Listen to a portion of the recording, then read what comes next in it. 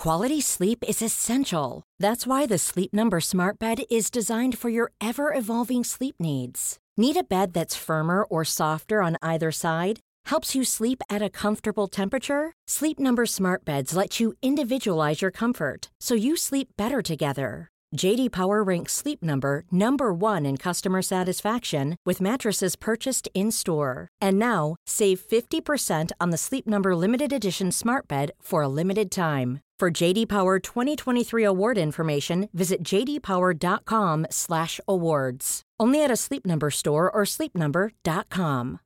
Here's a cool fact. A crocodile can't stick out its tongue.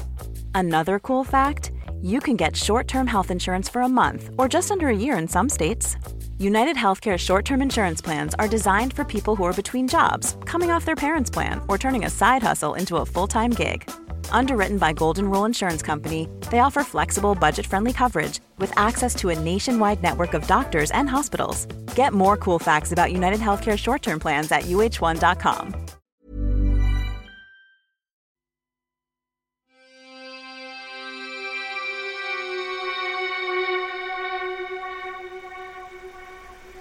Welcome to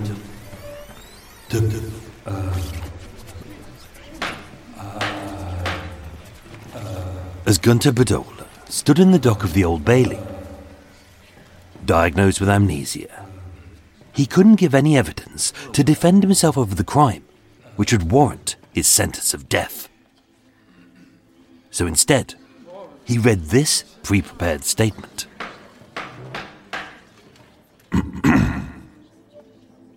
Your Honour, members of the jury, I stand before you accused of the murder of a man. I cannot put forward any defence. The reason is that I have lost my memory of all these events. I cannot recall the crime. I do not know if I even did it, whether it was an accident or an act of self-defence. For these reasons, I am unable to admit or deny the charge against me. Thank you, my lord. With the evidence resting, and whether the jury believed that Gunther had willingly murdered Detective Sergeant Raymond Purdy, a crime still punishable by death, as there were no independent sightings of the shooting, and Gunther had no memory. The only witness was Dear Sanford, Purdy's partner.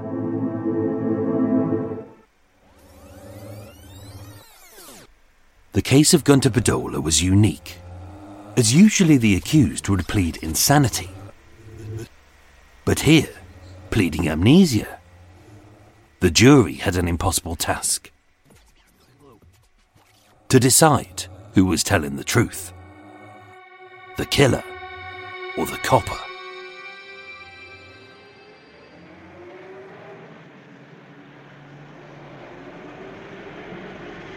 For the prosecution, it wasn't difficult to prove that Gunther was a liar. Being a criminal with 3 aliases, a history of theft, fraud and blackmail, a cowardly man who had abandoned his girlfriend and child in a refugee camp in war-torn Berlin, and a fabricator of such magnitude that he had even read out that statement that you've just heard in a North American accent, even though he was a German. Thank you, my lord. His life was a lie, a fantasy concocted to please himself and fueled by delusions to flee from his problems. In the statement made by Roland Gray, a former sergeant in the intelligence corps who had arrested Gunther in 1949 trying to blackmail an unnamed widow, having recognized Podola and his cunning ploy of a defense of amnesia, he would state, Podola was detained for 14 days. He refused to speak at all. He put on a vacant expression and grinned as if he was stupid or mentally deficient.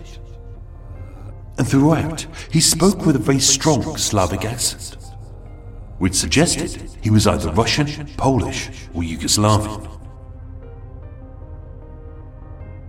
His con was simple, as by claiming memory loss, the less he told the British authorities of his crime and his identity, the more they would struggle to charge him.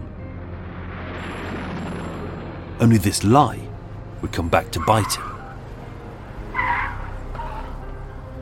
Having claimed to be Major Karanov of the NKVD, I told him we believed his story, and we were going to hand him over to the Russian authorities.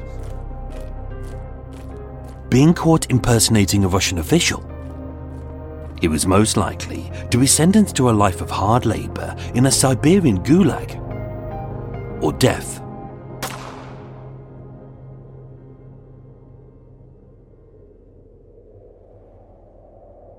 As we escorted Podola to a waiting car, he broke down and told us that he was German. So it's no surprise that being accused of a policeman's murder, that he would adopt that same ploy.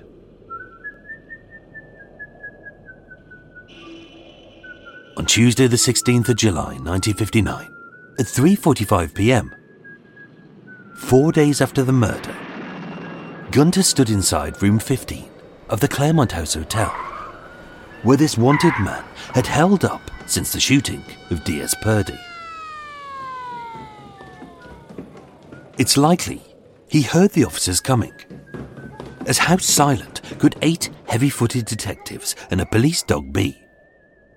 Having rapidly parked up several cars outside of this half-empty hotel on a weekday afternoon.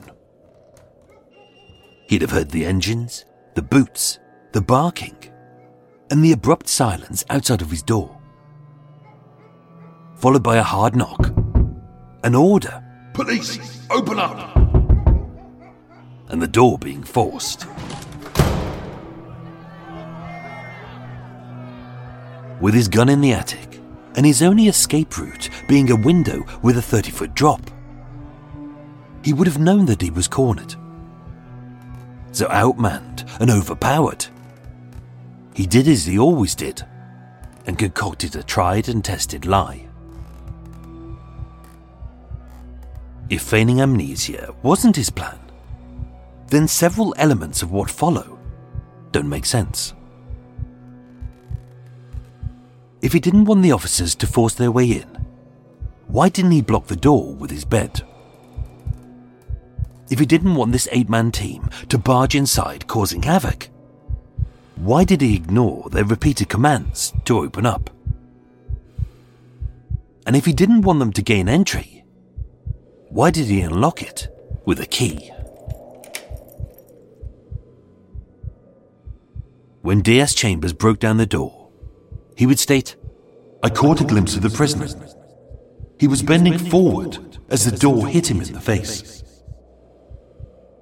Which is an odd position to be in, given that a 17-stone detective was forcibly attempting to break the door down, and Gunther had just unlocked it.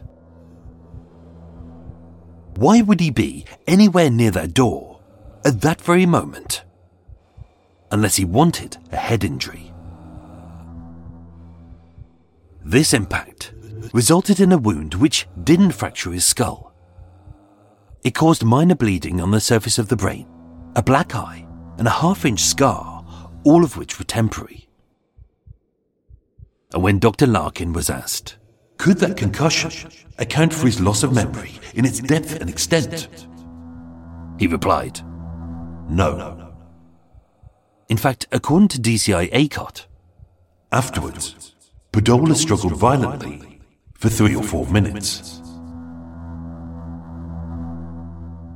So maybe, being trapped in a private room with no independent witnesses to verify what happened, using the police's well-publicized history of brutality against them, he adopted a very similar ploy.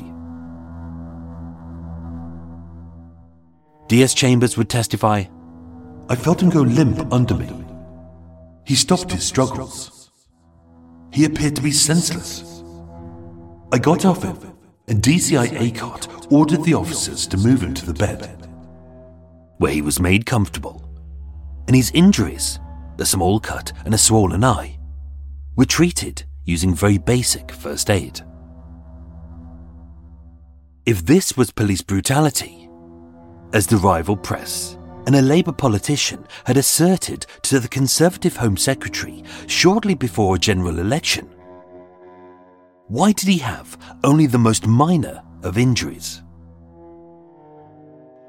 When examined, he had no burns, slashes, fractures, breaks, nor signs of suffocation or strangulation, as you may expect from 8 angry officers trapped inside a room with the killer of their colleague. If he was beaten up by the police, where were the other bruises?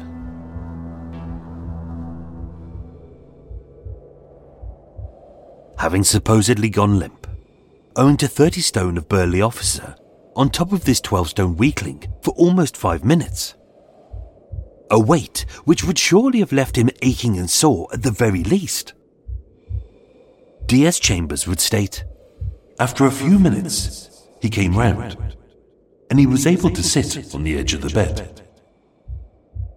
He didn't wheeze, cough, or grumble. In fact, he sat on the bed and he watched every moment in the room. I felt he might be shamming. DCI Acott said, so for safety, I had the prisoner handcuffed. Throughout the 30 minutes, they were inside of room 15, in which 8 supposedly corrupt CID officers, with a deadly axe to grind, inflicted a terrifying ordeal on a suspect which ended in his amnesia.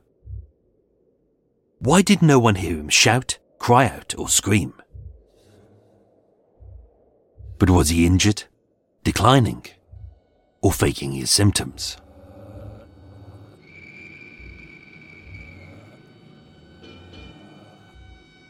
By 4:30 p.m, Gunther arrived at Chelsea Police Station. As before, he walked up the steps to the charge room, unassisted. And owing to fainting spells which couldn't be disproved, windows were open, the fan was switched on, and deemed unfit to be charged, arrested, to give testimony, or to see a solicitor. The duty officer phoned the police surgeon, and Gunther was placed in a cell until he could be examined. When arrested, many criminals use this moment to abuse the officers. And when questioned, they state no comment, which affords the police no evidence, but comes across badly in a court of law. Whereas amnesia is a much more sympathetic way of saying no comment, without being seen as obstructive, and giving the criminal a better chance of being found guilty of a lesser charge, or even acquitted. When examined by Dr. Shanahan, the police surgeon, although he appeared dazed, frightened, and exhausted, physically he was okay, including his reactions to light, his tendon flex, his heart rate, his temperature was normal, his pulse rate was 86, and his blood pressure was a regular 140/80. But any mental impairment would be hard to disprove and easy to fake. Whether he was passing out, going limp, shaking, or simply falling silent, it takes effort. But it also needs consistency, which was a problem as the symptoms of this convicted thief and blackmailer were intermittent and convenient.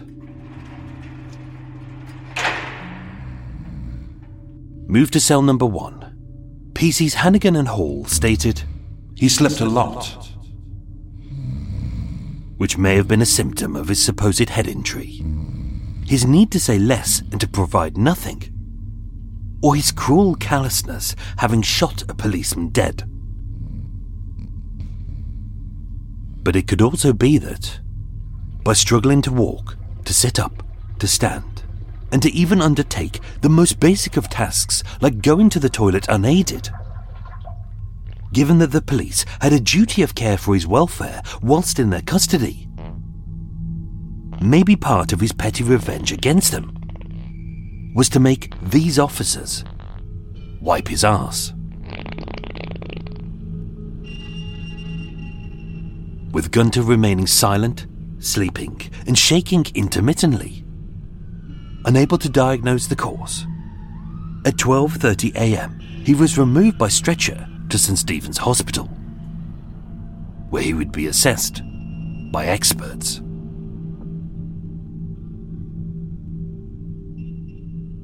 Transferred to Ward B5, Gunther would spend the next 4 days bedbound, bored, and immobile, with his left wrist chained to the bed, and only able to move if, aided by an officer, he needed to pee.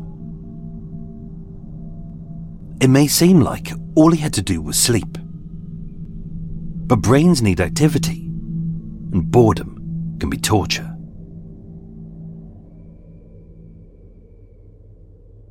If Gunther was lying about his amnesia, so far, he'd been a good liar. But even the best liars can make simple mistakes.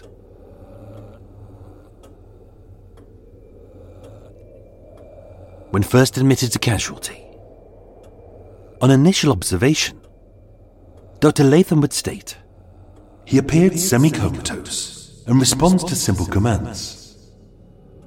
I diagnose exhaustion, terror, and concussion.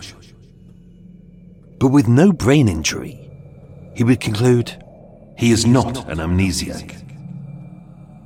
As when they offered him Nembutal, he declined, proving that he knew what this sedative was. Assessed by Dr. Ashton, he would struggle to decide if Gunther had amnesia or not, as it is difficult to assess this patient, because he is uncommunicative, and also because his head injury and associated circumstances have obscured his personality. For what it's worth, I would label him a schizoid psychopath. And when assessed by Dr. Harvey, although a diagnosis of severe retrograde amnesia was stated, he would qualify, It's patchy, and it breaks up as he improves. And as retrograde amnesia affects the memories formed before the incident that caused the amnesia, not the stored memories from years before. It made sense, if conveniently, that he couldn't recall the murder, but not the rest of his life.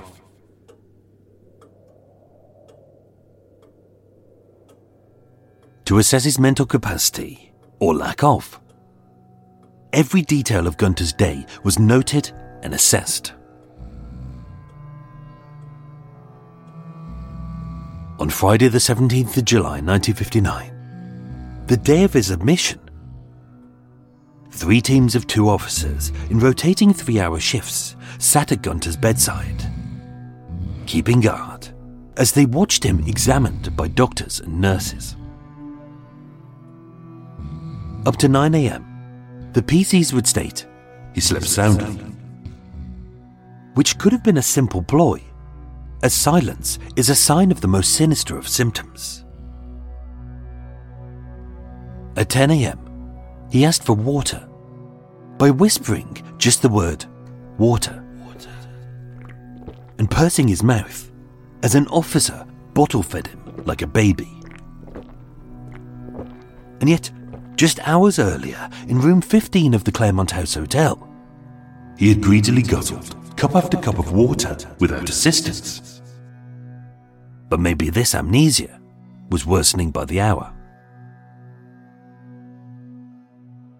At 10:35 a.m, he needed the toilet and indicated this by one word: toilet. At which 2 officers removed his trousers and pants as he royally emptied his bowels in their presence.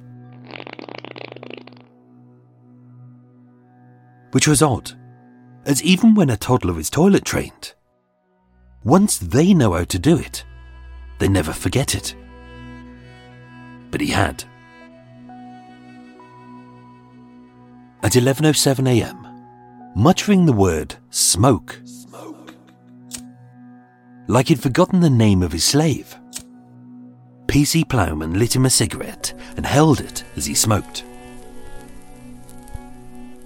With Gunther supposedly incapable of even the most basic of tasks, he continually ordered his flunkies with a curt word of food, smoke, or toilet. Only when a nurse washed him, he answered all of her questions by nodding.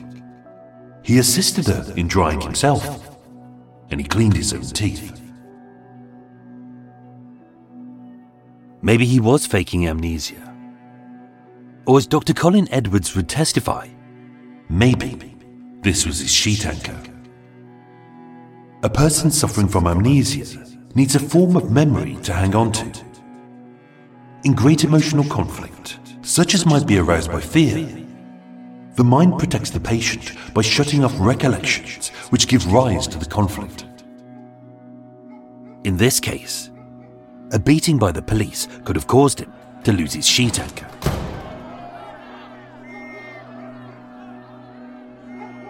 On Saturday the 18th of July, his second day in hospital was a copy of the first, as he said little and he did little. But with PCs, Plowman and Hucklesby doing puzzles to pass the time, he took a great deal of interest in the jigsaw. As being mentally starved of any excitement, even this kid's toy would look mesmerizing. By Sunday the 19th of July at 5:45 p.m, 65 hours into his confinement to a hospital bed, either he was mentally improving, or forced to see only the same four walls and the same few faces, boredom had set in. Whilst having his ears syringed, Gunther, who said he couldn't recall his name, his age, his family, or his past, began talking in fluent French to a nurse, and later in perfect German to a doctor. But was this a mistake, or was his brain recovering? After this revelation, now being able to converse fully in English, he ate a full meal, soup, salad and ice cream, later followed by seconds, and took an interest in the puzzle an officer was doing. PC Hind would state, he said, "There's an easier way to do it. The other men did it this morning." Upon that, he completed both puzzles in half an hour. They were difficult and had been attempted by several officers, but without success.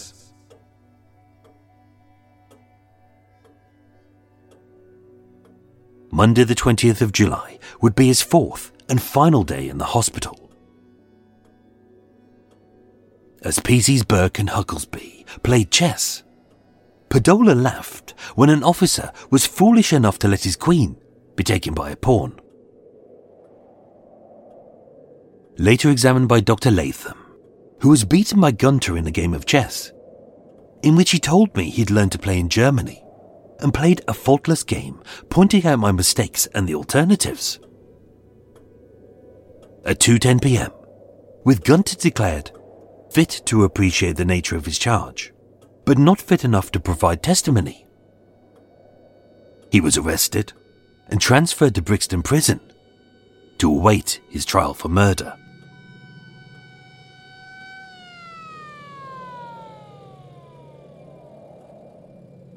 So was Gunther lying about his amnesia? Or was it real? On this matter, the medical professionals would be split. Dr. F.R. Brisby, medical officer of Brixton Prison, would state, "Psychiatry is widely discussed in the press, movies and books. Say your prayers, Muggs. So even a layman could acquire the basics." Morning, gentlemen. Nice day of murder. With Edgar Wallace being Gunther's favourite mystery writer, it was noted that several of his stories have a character who has amnesia. Always remember, don't be a sucker. But potentially using this source as the basis for his knowledge of amnesia, he had made many mistakes. You know, Jerry, I think in order to be afraid, you gotta have a heart. I don't think I got one. I had that cut out of me a long time ago. His first was to claim loss of memory, not just for the incident, but for his whole life, as that kind of amnesia would be very rare and would result in his entire personality being erased. which it hadn't. Tested on his knowledge, Dr. Brisby would state he couldn't recall his family, his friends, his nationality or his occupation, but he could remember details of New York and Montreal. The same was said by Dr. Lee of Maudsley Hospital, who found that Gunther couldn't recall his child's name, but was able to name the monarch, the prime minister, the German chancellor and the president. He even corrected me that Herr Albrecht was the East German Communist Party chief and not the premier. His memory was inconsistent. He couldn't say where he was born, but he spoke German. He had no idea how he injured his head, but when asked by the doctors, he knew that he wasn't on any medication. He had no knowledge of his career, but he spoke freely about modern aerodynamics, having worked, as an investigation would prove, as an apprentice draftsman at the Heinkel factory in Rostock. And yet his memory of his girlfriend Ruth and their child Michael, who he called Mickey, was hazy at best. But when antagonized by Dr. Brisby about his Nazi past, Gunther barked that he wasn't in the SS, as being too young to fight. I was in the Junge Volk and later in the Hitler Youth. Which was true. His second mistake, Dr. Brisby would state, was to lose his ability to do basic tasks. Described by Dr. Stafford Clark as hysterical amnesia, trauma can cause selective physical amnesia. But recovery often occurs spontaneously within a few hours and is usually connected with the traumatic circumstances.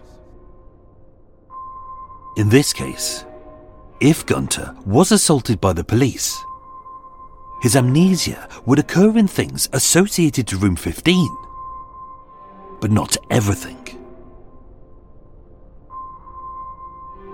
His third mistake was to be deliberately cautious when asked about the murder and the possible assault. As when asked how he knew about certain details, he would either state, "My solicitor told me. I read it in a statement. I don't know, I just know." Or his answers would be painfully vague, like, "They said I killed someone." And yet, after the initial court proceedings, Dr. Brisby would state, "He gave me a very intelligent, detailed and coherent narrative with a keen appreciation of what he thought were the discrepancies in the evidence."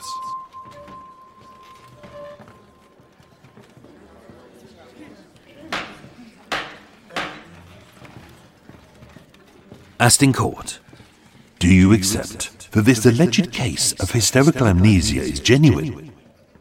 Dr. Brisby replied, "No. There were no consistent symptoms." Dr. Colin Edwards, Dr. Michael Ashby, and Dr. Philip Harvey all said that it was.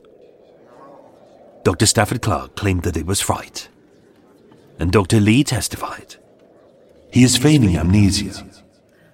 There is no evidence of any impairment, now or at the time of the alleged crime, and he is fit to stand trial." 6 specialists in neurology and psychiatry, but all with differences of opinion.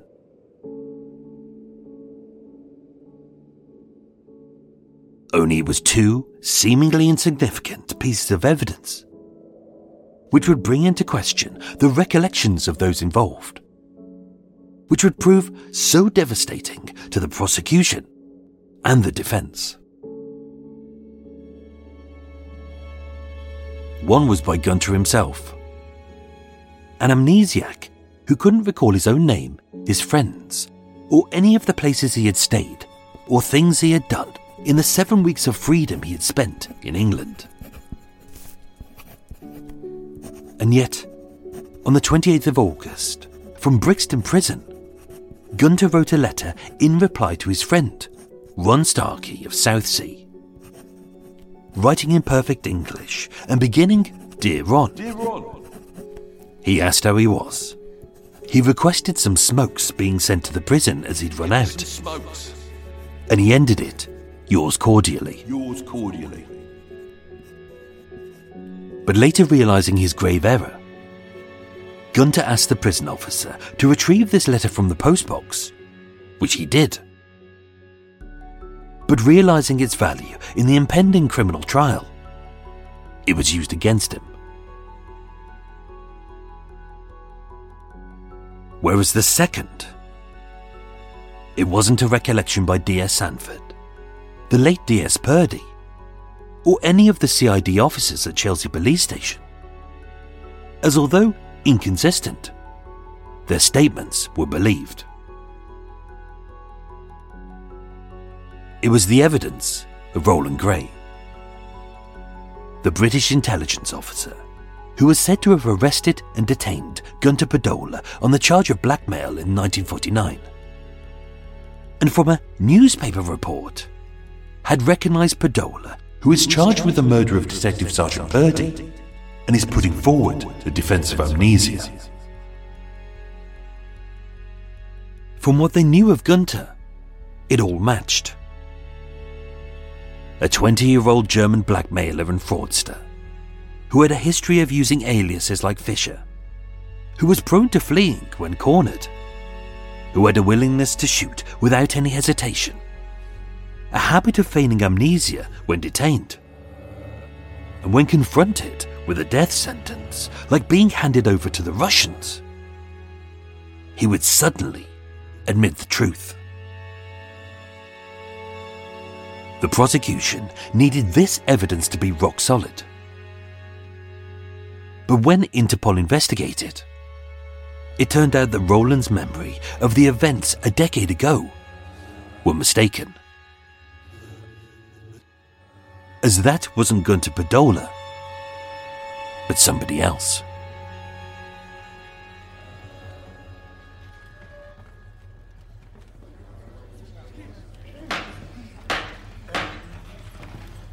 Deemed fit to stand trial, but not to provide testimony.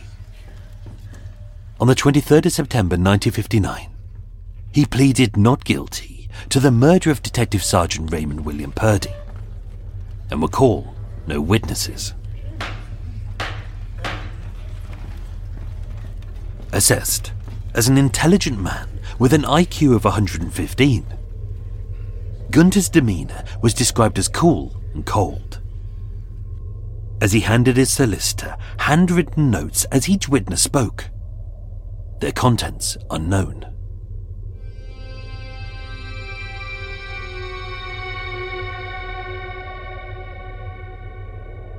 While the jury deliberated whether this was a deliberate shooting by the accused, Gunther sat in his cell, calmly munching a nice lunch of German sausage, luncheon meat, salad and coffee.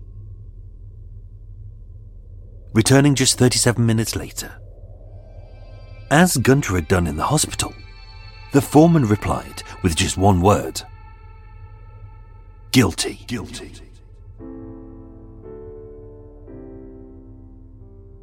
Donning a black cap, Justice Edmund Davies proclaimed, You have been convicted of the murder of Raymond William Purdy, a police officer acting in the execution of his duty. For that foul and terrible deed, but one sentence is prescribed. It is that you suffer death in the manner authorized by the law. On the 15th of October 1959, with his appeal dismissed, as the medical committee had determined that his amnesia was fake. Suddenly, with his execution looming, Gunther had a change of heart, and he would state that his memory had miraculously returned. That at the time of the murder I was housebreaking, And for the shooting, he blamed it on a double called Bob Levine. Rightly investigated, his burglary and lookalike claims were debunked. And on the 5th of November 1959, just 4 months after the murder, 30-year-old Gunther Podola was hanged at Wandsworth Prison. Today, a memorial stands outside of 95 Queensgate, where D.S. Purdy was murdered. And although his killer would feign amnesia to escape the hangman's noose, Gunther's only claim to fame was that he was the last person executed in England for the murder of a police officer. His cowardly crimes do not warrant any praise, so let's afford him the respect he granted his victim by forgetting his name, his details, and his history, as if he has already been erased by a shattered memory.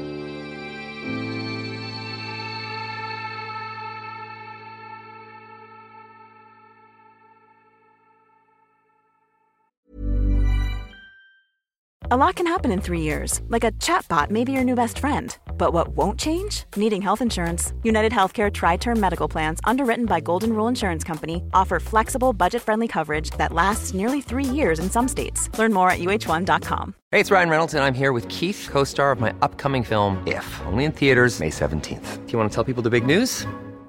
All right, I'll do it. Sign up now and you'll get unlimited for $15 a month and 6 months of Paramount Plus Essential Plan on us. MintMobile.com/switch. Upfront payment of $45 equivalent to $15 per month. Unlimited over 40 gigabytes per month. Face lower speeds. Videos at 480p. Active Mint customers by 531.24 get 6 months of Paramount Plus Essential Plan. Auto renews after 6 months. Offer ends May 31st, 2024. Separate Paramount Plus registration required. Terms and conditions apply if rated PG. If you thought the only way to get a more defined jawline with natural-looking results was through surgery, think again. Juvederm Volux XC is a non-surgical injectable gel filler that improves moderate to severe loss of jawline definition and can help you achieve natural-looking results with little downtime. Even better, this improved definition lasts up to 1 year with optimal treatment. No maintenance required. Improve jawline definition for a smooth, sculpted look with Juvederm Volux XC. For important safety information and to find a licensed specialist, visit Juvederm.com. That's Juvederm.com. Not for people with severe allergic reactions, allergies to lidocaine, or the proteins used in Juvederm. Common side effects include injection site redness, swelling, pain, tenderness, firmness, lumps, bumps, bruising, discoloration, or itching. There's a risk of unintentional injection into a blood vessel, which can cause vision abnormalities, blindness, stroke, temporary scabs, or scarring. Talk to a licensed specialist to find out if it's right for you.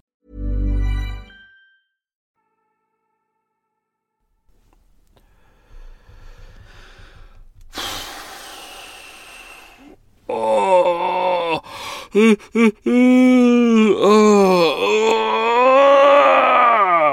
big stretch time. Oh, so there we go, folks. That was part three, the final part of Shattered Memory, the trial of Gunther Podola. Hope you enjoyed that. I have to say that was a bugger to get through the file in the archives. It is extensive.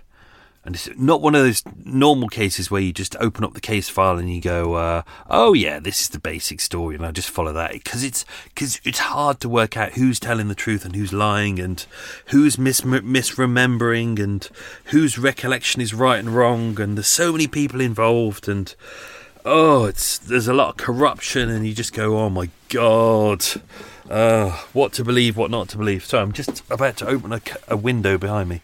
So anyway, welcome to Extra Mile, the unscripted, unedited bit. We will do a little bit of a quiz in a second. We'll have a bit of a chat. I'll dive into some extra stuff about the story. So I'm just sorting out my curtains at the moment. There we go. Good. Oh, that's better. A little bit of fresh air. The cockerel was still going off next to me, little bastard. He's next door, and he's like, it's a cock-a-doodle-doo. And it's like, it's what time is it? It's 10 o'clock in the morning, you little bastard. Everyone should be awake by now. The only people who aren't are lazy bastards. Maybe that's it. Maybe he's a lazy bastard cockerel. He just goes cock-a-doodle-doo for anyone who's a massive lazy bastard. I think he's just shit at his job. Anyway, airplanes going over. bane of my life, those little bastards flying into the little private airport, which is where all the drug dealers go. I'm just going to go and put on my tea. Bear with. I made a coffee, but I didn't even drink it. What's the point in that? Today is my ginger tea. I've chopped up some ginger. I'm just going to pop that on. I'll pop on some water. Oh, I really need a pee now. Oh, I've locked the window. I've locked my side door. Why have I done that? Because I'm an idiot. Just opening up the side door. Bear with. Oh, fresh air. Oh. Coot was having a moment as well, being an arsehole. So let's dive into what's going on in the world. Still blind, half blind in my left eye, which is still a pain in the arse, but plodding on. Thank God my eye, the infection has almost cleared up, I think.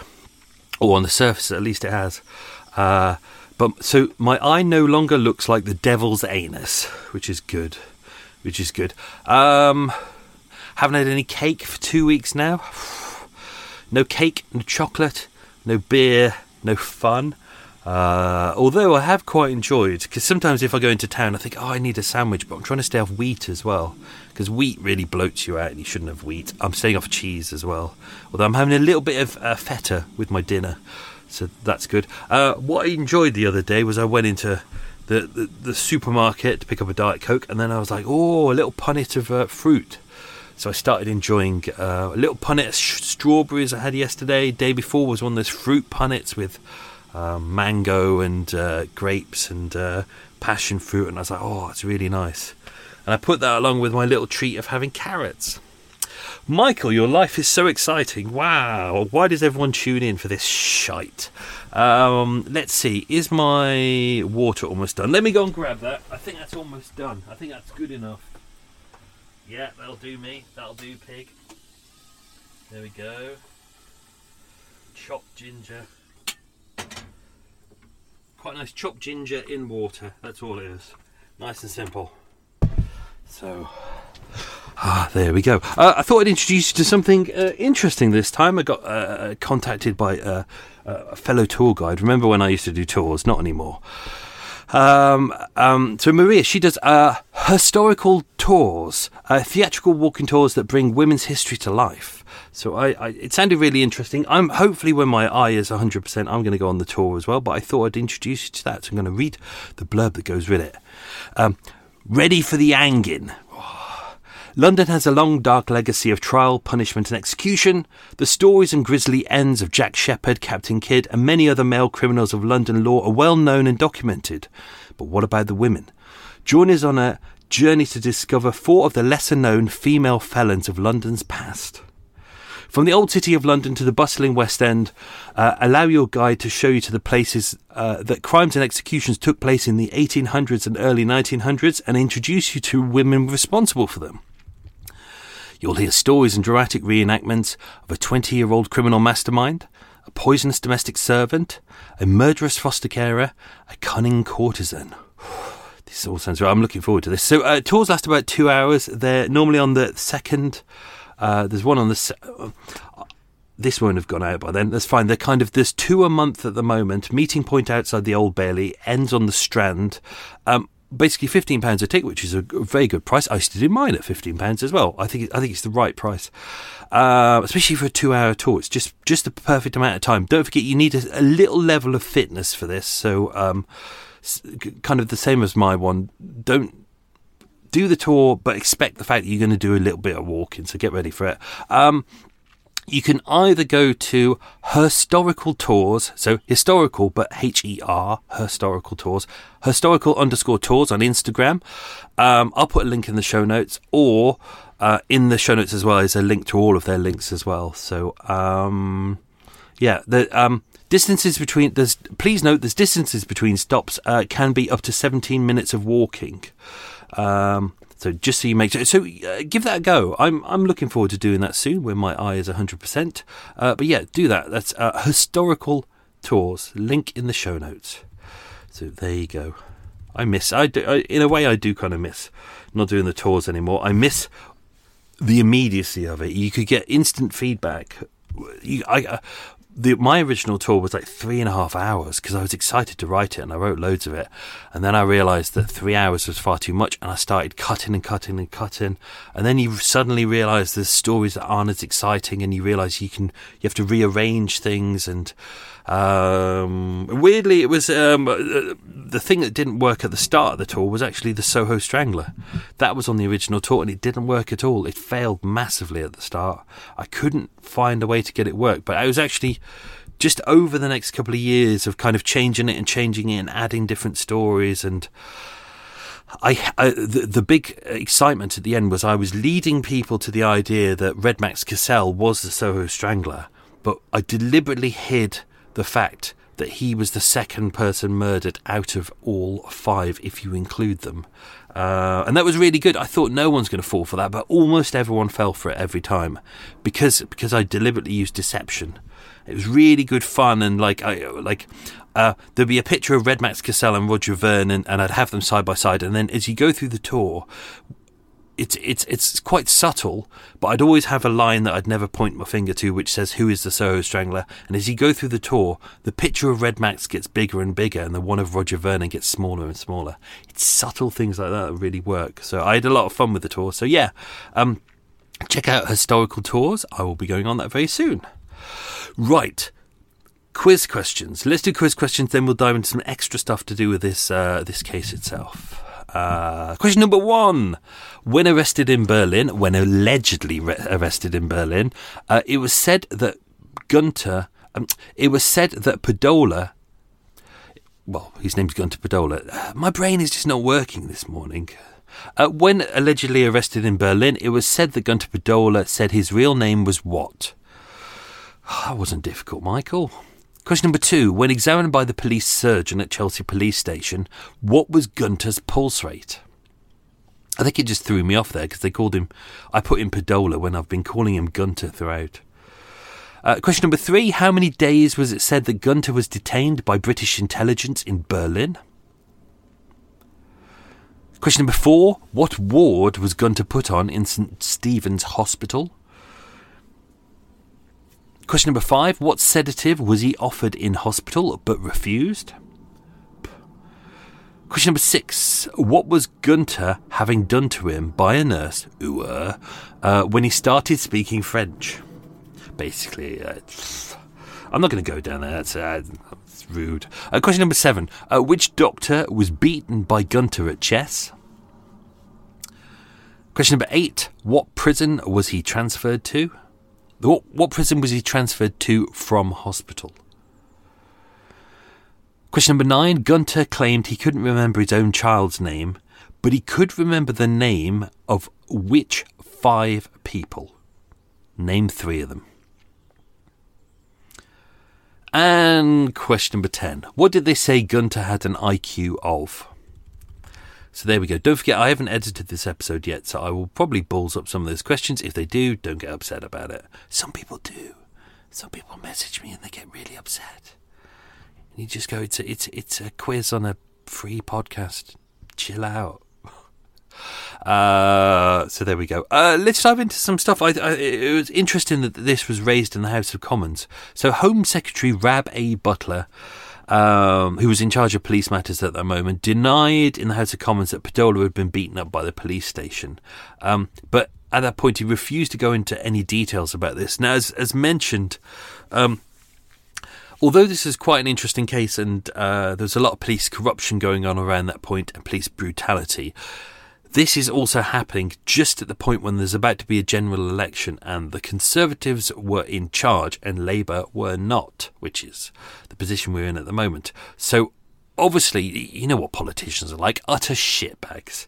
But often they will only pull things out when they need it. So quite often you're like with the lockdown, when all the parties were happening in the lockdown, not to give people excuses for this, but there was a newspaper who had photos of the private party and they released them a year and a half later, and you go, why have they released them now? Why did they not release them when they had them a year and a half ago? And it's because we were heading towards a key political moment, and you just go, well, that's just shit, isn't it? But unfortunately,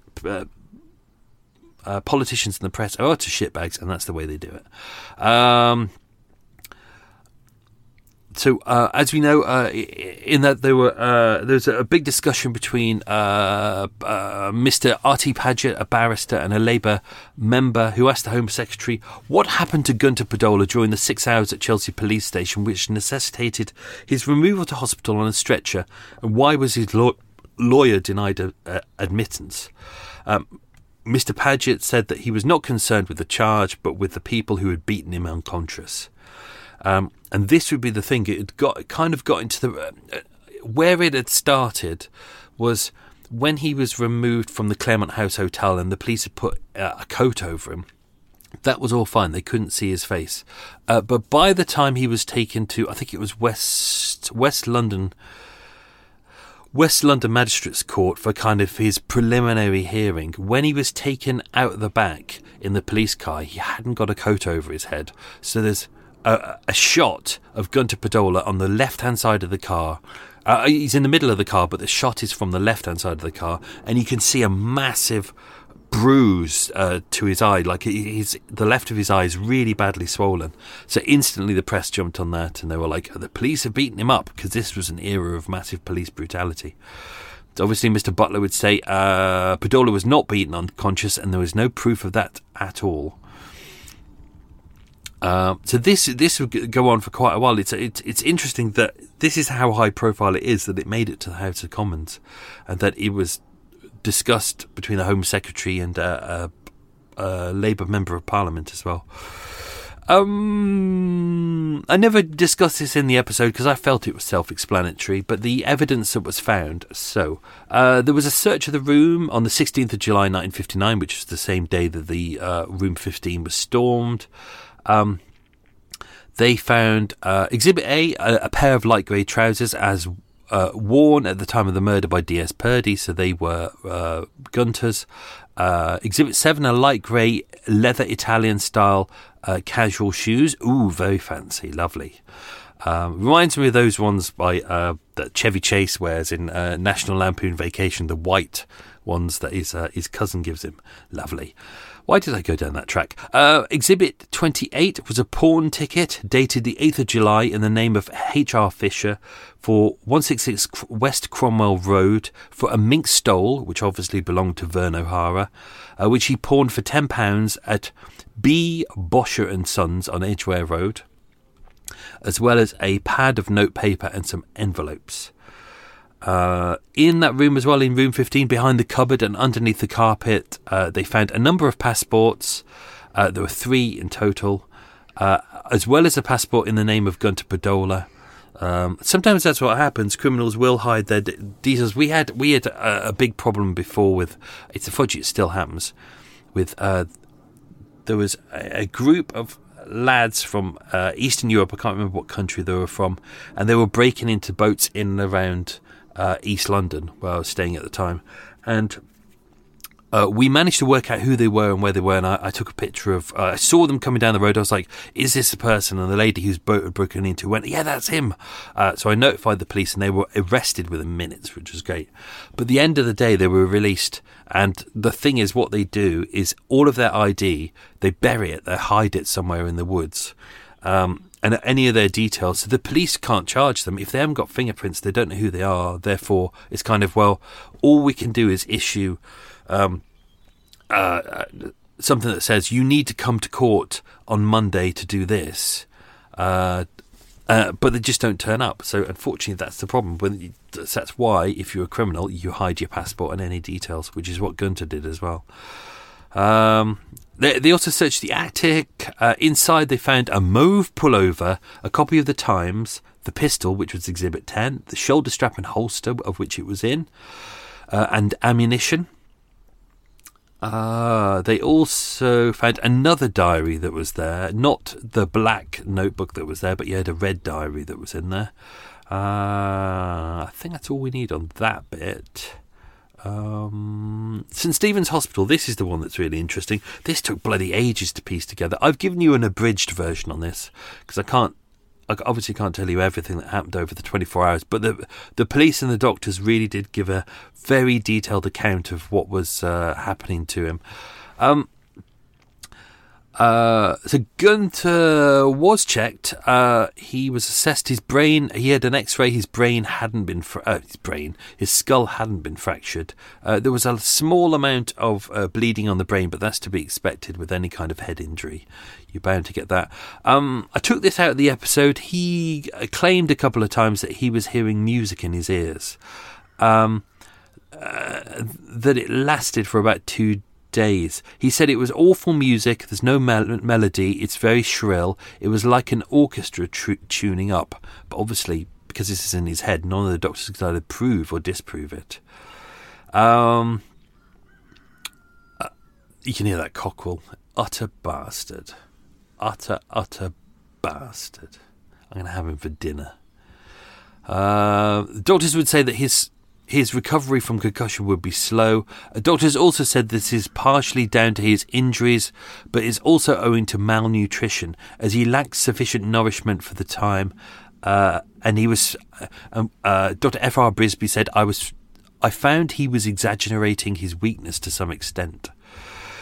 This is what made it really difficult to try and piece this all together, because, as mentioned, you've got 6 doctors in there, and all of them have different opinions about whether he's faking amnesia, whether it's a different type of amnesia, or whether he does have amnesia, and that made it really difficult. But that's the odd thing. It's all very inconsistent.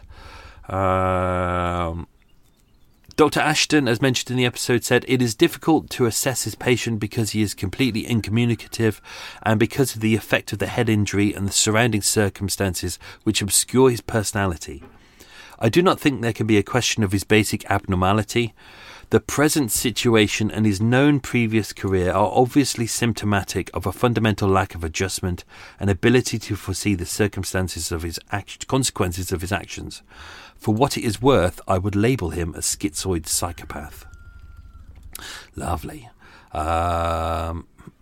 So, as mentioned in the episode, he did a lot of sleeping, which is kind of the easy way around it, isn't it? It's like, if you're silent and you're sleeping a lot, that could be symptomatic of kind of a brain injury, and you're kind of trying to get the recovery you need. Like when you've suffered traumatic injuries, sometimes medical professionals will put you into a medically induced coma, because actually it's better just to let your body repair you while you're doing nothing. It shuts down all of your unnecessary functions like your arms and your legs.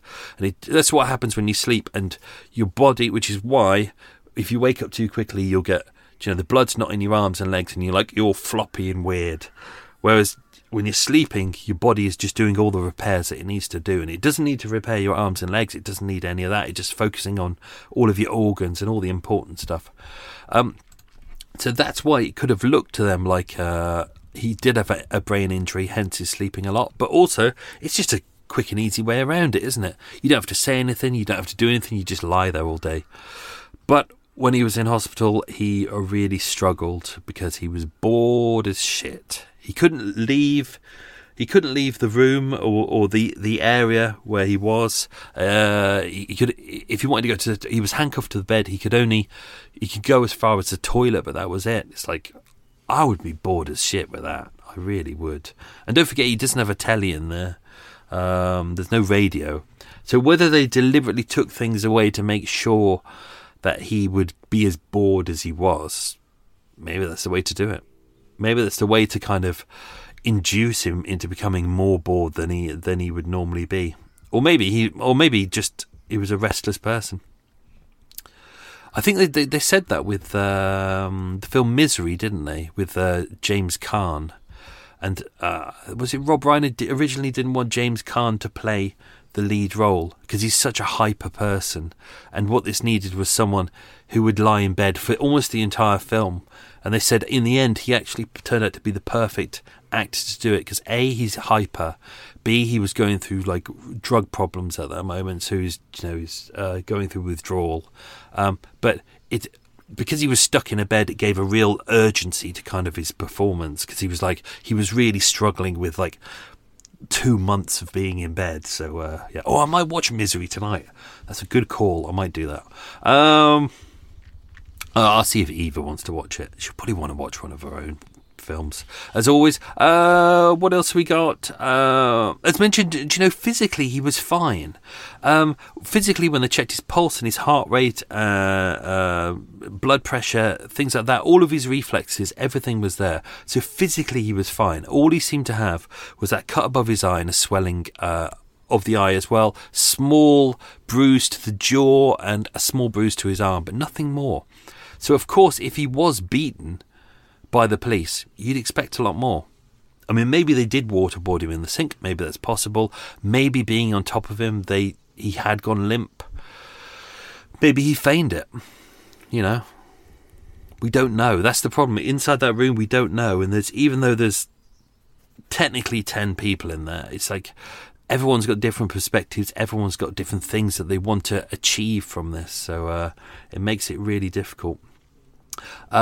As with not having access to a solicitor, as mentioned when he was brought into the charge room at the police station, it had already been medically determined that he was not fit to be questioned, not fit. He was fit to be detained, but not arrested, not charged, and he was not fit to see a solicitor because he couldn't answer any questions.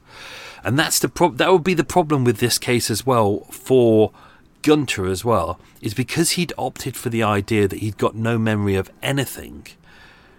Therefore, he couldn't rebuke any of the witnesses at his own trial. If, and as I said, his amnesia was faked. If he'd offered the idea that he had no memory of just the incident itself, everything else was fine, which the doctors would have said, okay, that makes sense. That is retrograde amnesia based around fear. And given the fact that he was brought into the hospital and they diagnosed him with shock and exhaustion, that would make perfect sense. And I think all of the doctors would have concurred on that. And as he's kind of getting nearer and nearer to the trial, fragments of memory could come back intermittently. And that would make sense, because then even if he's lying about it, he can cherry pick. He can go, I've got a memory of that. Yeah, I think I remember that. But then, also, the lawyers could also say, well, is he being guided? Has he been shown a statement which says this? And therefore, he's not remembering it. He's kind of attributing a kind of a face to it. It's like I was listening to a podcast about ghosts today, and there was this lady who was kind of saying, oh yeah, there used to be this ghost, and he stood at the end of the wall, at the door, and he just kind of looked at me all day, and I kind of got used to him. And then someone did some research on the house, and they found a picture of a man who lived there, and they got his name and his facial description. He was kind of an old man with a big beard and kind of nice eyes, described as kind eyes. And she said, yeah, that's him, that's the man. But that's probably not what happened. It's most likely that she said she saw a ghost and she had no real visual memory of the ghost, because everyone who describes a ghost, it's very vague, the details.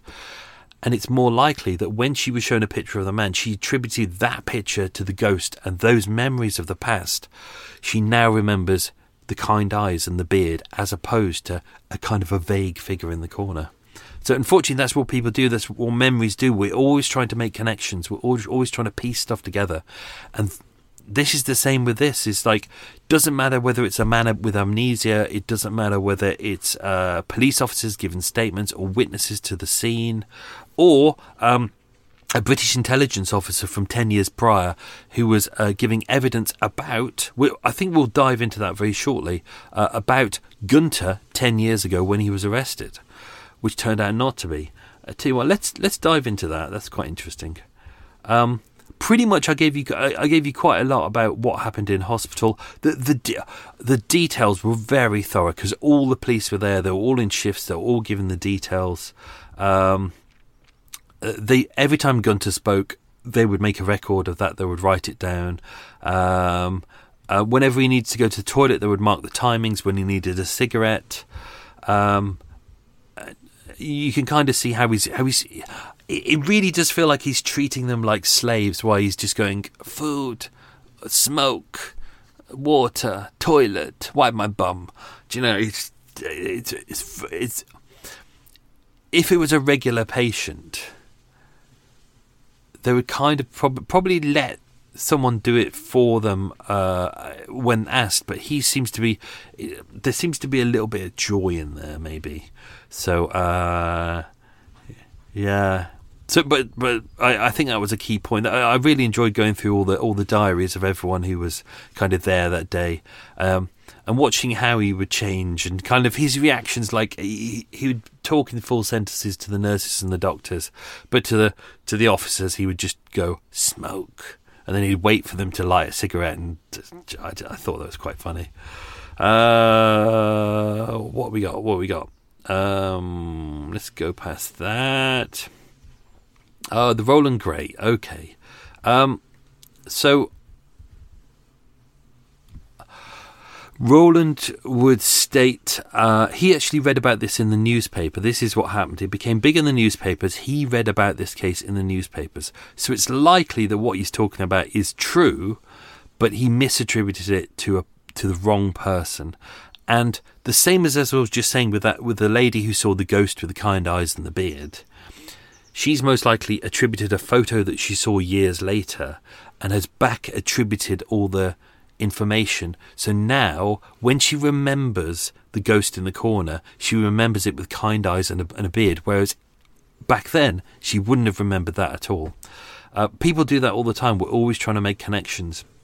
And it looks like he's probably done that here. So on the 16th of July 1959, so the day of the murder, I went to Chelsea Police Station and made a statement giving some particulars of Podola, with whom I dealt with as a sergeant in the Intelligence Corps while stationed in Berlin in 1949. I recognised the name Podola and the photograph of the man arrested for the murder in Chelsea, published in the evening paper. So evening paper that day. Today, 10th September 1959, I have read the evening's papers that Podola, who is charged with the murder of Detective Sergeant Purdy, is putting forward a defence of complete memory loss. This is what he did when he was detained in Berlin in 1949. So what he's done is all of this is true, but he's looked at that picture, he's made a connection, and then suddenly, Podola. So it might be Podola, it could be Peters, it could be Podola.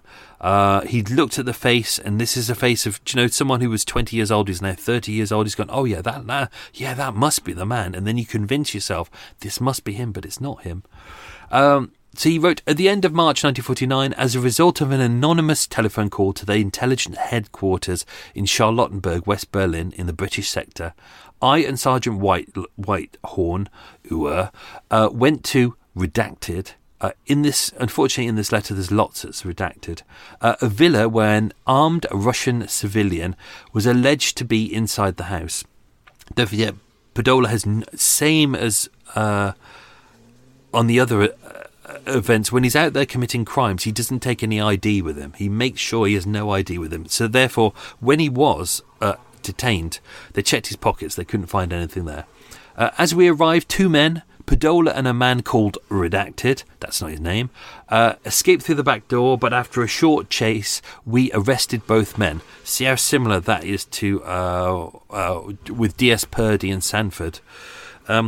We searched them at once, but did not find a weapon on either man. We took them both back to the headquarters for questioning. See, they searched them. Someone's using a strimmer outside. Very annoying. That means it's going to be a horrible pollen day, which means my eyes are going to be horrible. Redacted was a West German who, after 10 days' detention, was handed over to the civilian police in West Berlin. When no evidence of any offence was discovered against him, and he was no longer a security interest. Podola could have walked away at that point if he just stopped acting like a tit. Podola told us he was Major Karanov of the Russian Central Kommandatur, NKVD, the Russian secret police, stationed at Karlshorst, Eastern Zone in Germany. He was in civilian clothing and at that time was aged roughly around 20 years old. So he wouldn't have been a major if he was aged 20 years old. Don't forget, he's not even old enough at this point to be conscripted into the German army. I think he was 21 at that point. I could be wrong. I know it was close to that. It was older than I expected it to be. About 10 days before we arrested Podola, something redacted. by Russians and taken to the Eastern Zone in Germany. He has not been traced, but is believed... the husband, this is the husband of the widow. He is believed to have been sentenced to 25 years imprisonment in Siberia. There was a good deal of publicity in the West German papers of this.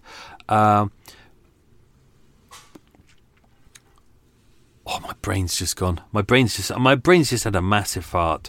I just can't be arsed with reading all of this because it's badly written. It really is badly written. Basically, Gunther Podola had read in the papers that her husband was missing, potentially sentenced to 25 years imprisonment in Siberia. He read the papers. He did exactly what he did with Vern O'Hara, the lady whose house he's broken into. And he was like, oh, that's interesting. She's a famous celebrity, potentially with a secret lover. This lady is a widow, possible widow with a missing husband. I can extort from them. Podola told us he was trying to help redacted, this is the lady, get her husband back from the Eastern Zone. He admitted he asked her for 6,000 marks, about £800 in 1949, for his services. Podola explained his visit to the house at the time of his arrest by saying he had called on her and said he was going to bring her husband back home that night. When arrested, he had around 2,000 marks on him. Let's go down to this bit. Podola was detained for 14 days. After about 4 days' detention and interrogation, our questioning on security matters became more and more serious, and it was then that I noticed a sudden change come over Podola's whole personality. You notice he's calling him Podola throughout, even though it was proved it wasn't him. Up to that point, Podola had maintained that he was Major Karanov.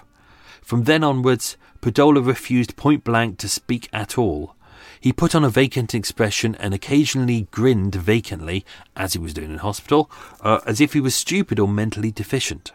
Don't forget, this Roland Gray has read about a lot of this in the papers, so he's probably misattributing a lot of what he's doing and cherry-picking the details which match up, as opposed to just telling the whole story. He kept this up continually for days on end, although he ate and drank normally. There you go. I cannot say whether or not Podola slept as I was on duty during these days and off during the nights. He was given no opportunity to play games or read. Throughout his detention, he spoke with a very strong Slavic accent which suggested he was either Russian, Polish or Yugoslavian. He had no papers on him to prove his identity, and that was why we had to hold him for so long. After being detained for 9 days, I told Podola we believed his story about being a Russian officer and that we were going to hand him over to the Russian authorities. He showed no reaction to this news and was clearly calling our bluff. About 15 minutes afterwards, we escorted Podola to a waiting car. Maybe this is the moment of reasoning why he fled, with D.S. Purdy and Sanford being led to an awaiting car. Maybe that triggers another memory of potentially being sent to Russia. And as we were about to put him inside the car, Podola broke down and told us that he was not Russian but German. I took Podola back to his cell and resumed my questioning, explaining that unless he could prove he was German, he would be handed over to the Russians. At once, Podola changed completely and answered all of my questions in a full way. He spoke in an ordinary German accent with no hint of Slavic. He told me his real name was... That's one of the questions. From the United States sector, West Berlin, and that he used the names of Podola and Fischer.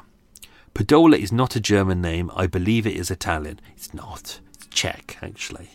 Podola admitted that he had read in the newspapers about the abduction of the woman's husband and had planned to resume the role of a Russian officer and obtain money from Podola was released.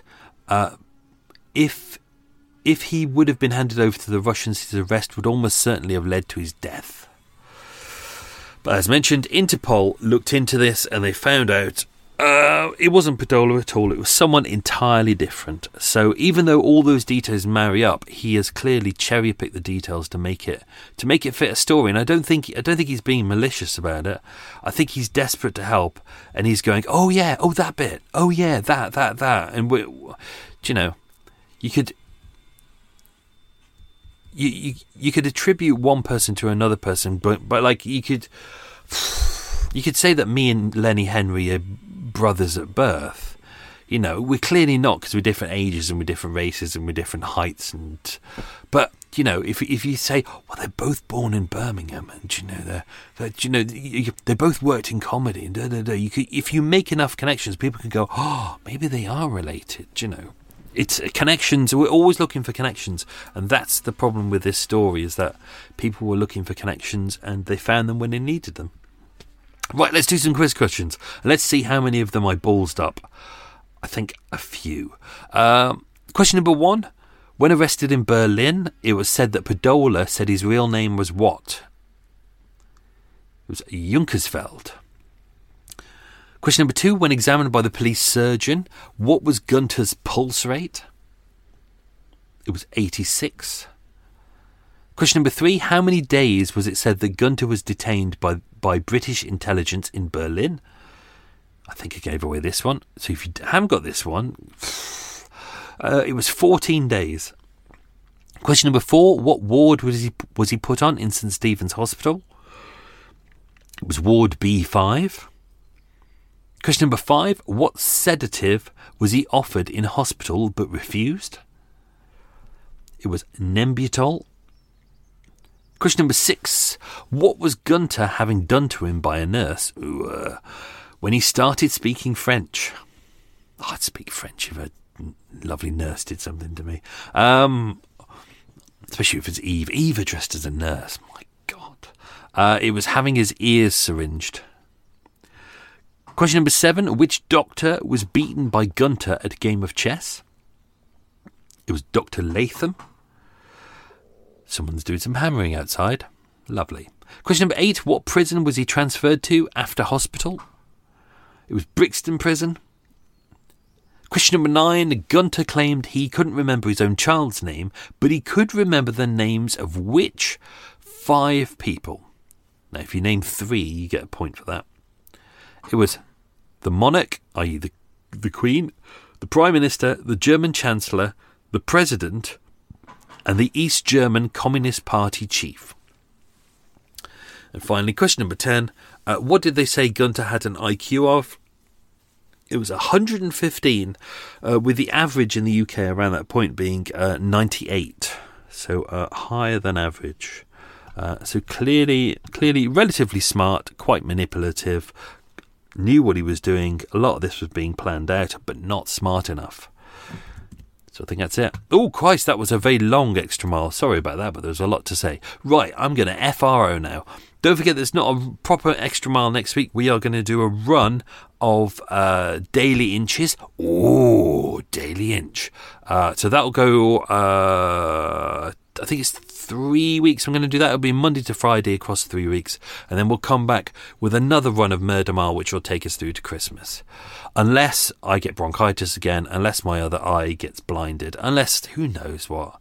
Unless I'm surviving with puncture marks in my willy owing to Eva in her high heels, but I can survive with that. But if she steps on my eye, I'm a bit buggered.